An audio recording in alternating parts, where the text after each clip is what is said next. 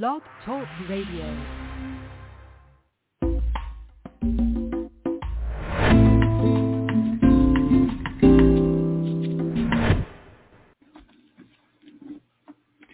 Hi, everybody. This is Silvio Canto in Dallas, Texas, on Wednesday, August the 2nd, and welcome to our commentary.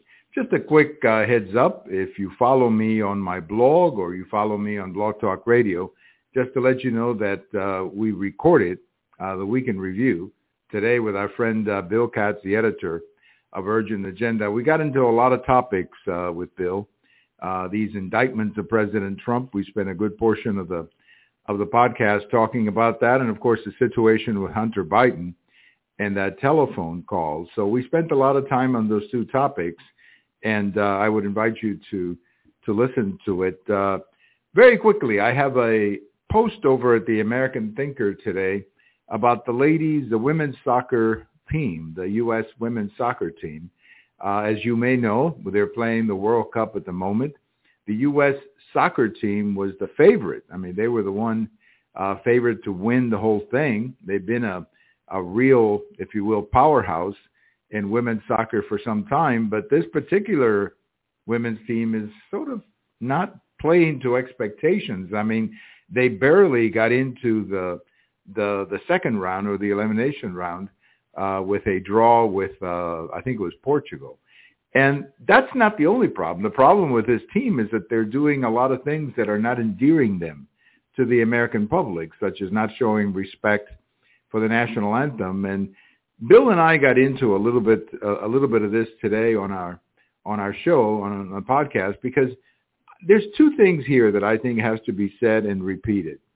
The first one is that if you're playing for your country, you have to show some respect for your country and the national anthem of your country. You may not like the president. You may not like the politics. You may not like the opinions of the Supreme Court. I mean, everybody's entitled to an opinion in the United States. That's the nature of our country. But nobody's entitled to mock or show disrespect to the national anthem and to the flag and to the United States. And the way many of these young women were standing during the national anthem, showing absolutely no respect.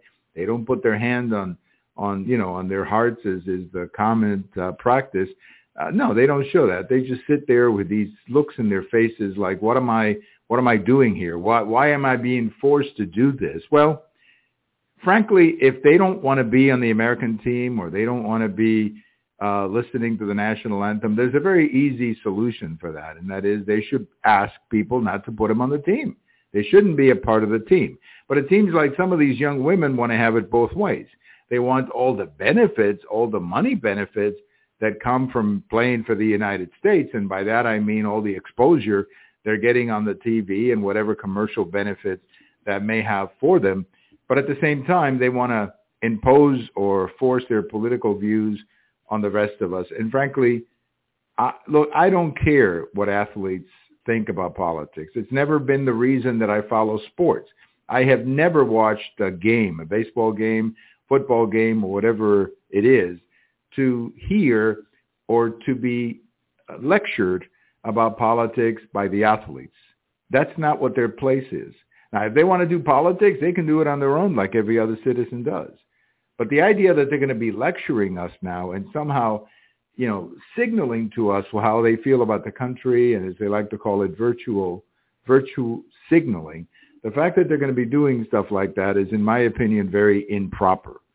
And these young women who do that should be told by the Soccer Federation, hey, guys, if you don't want to be here representing the United States, there's a door, because there's a bunch of other young women who would love to be there representing the United States and would love to show their patriotism, their love for the country that has given them so many opportunities as the United States. So these young women, I don't know what the problem is. I don't follow women's soccer that much. I don't really know who they are. I don't know anything about their backgrounds.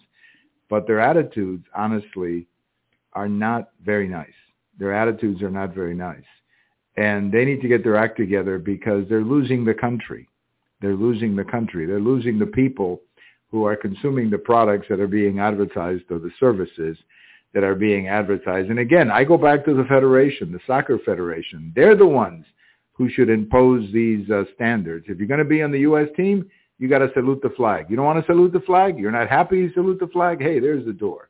Find yourself another team to play on. We got lots of young women who want to represent their country and represent their country with pride, something a lot of these young women are not doing on the U.S. soccer team. I guess they've got another game coming up in a couple of days.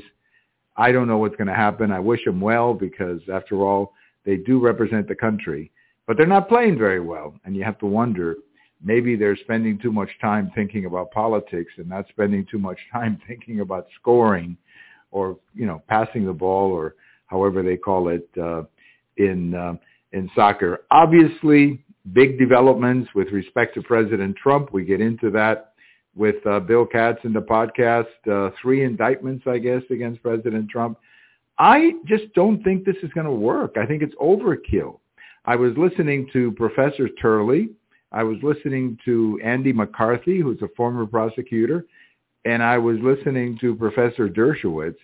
And these are not partisans, political partisans. You certainly would not accuse Professor Turley or Professor Dershowitz of being MAGA Republicans. Andy McCarthy is a conservative. I think we can say that. But he's a straight shooter when it comes to presenting the legal point of view. And these 3 men looked at this indictment and came to the conclusion that it was not very strong. So you now have the indictment over the documents, the indictment over January the 6th, and I guess there's one coming up with Georgia, referencing whatever happened in Georgia. And you kind of get the feeling they want to destroy President Trump. That's the feeling I think a lot of people are going to get. But I think it's going to blow up in their faces, not because President Trump is completely clean and innocent, but simply because I think there's an overkill factor in all of this, and that is what we're seeing. There's also, of course, on the other side, the situation with President Biden and his son. Now, the media doesn't want to talk about this, but, when you have a son talking to a bunch of business people, and then he has his father, the vice president, call in, there's something very fishy about that. Now, I'm willing to accept it the first time. The first time, okay.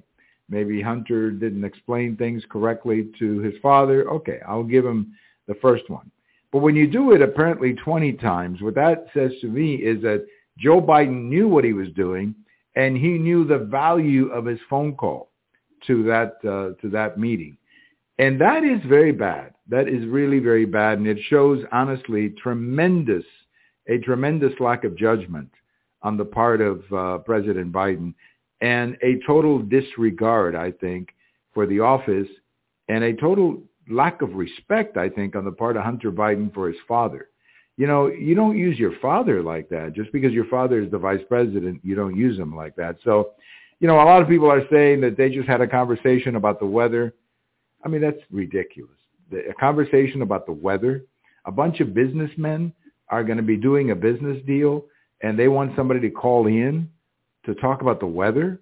I mean, come on. I mean, how stupid do these people think we are? But I guess they must think we're very stupid because they keep on repeating these things. Well, if you've seen the scenes out of New York, if you've seen the videos and the newsreels out of New York, you see all these people on the streets. And these are so-called migrants who've come in. New York has no room for them. And nobody wants them. That's the sad part about all of this. None of the suburbs want them. None of the areas around New York want them. So New York has all these people on the streets. I was watching them. They're sleeping out in the streets. Now, it's summertime, so it's pretty hot. But you think of the hygiene problems. You think of just the general problems of having a bunch of people sleeping out on the streets. And what a mess the city of New York has gotten itself in. And why did they get into this mess? Because they were playing politics, honestly, with the whole sanctuary thing. They were just playing politics with it. And they decided that they were going to go after Texas and criticize states like Texas because we did not want to allow sanctuary cities. So they had this very proactive approach towards sanctuary cities, and now they got to deal with it. And it's not pretty. What's happening in New York, it's not pretty. On this day in history, one that you may remember, It was on this day in 1990 that Saddam Hussein invaded Kuwait. And you think of all the events that invasion of Kuwait 33 years ago today unleashed on the Middle East and, of course, the world. You had not only the Gulf War, but then the Second Iraq War, and, everything that was unleashed because of that decision on this day 33 years ago to invade Kuwait.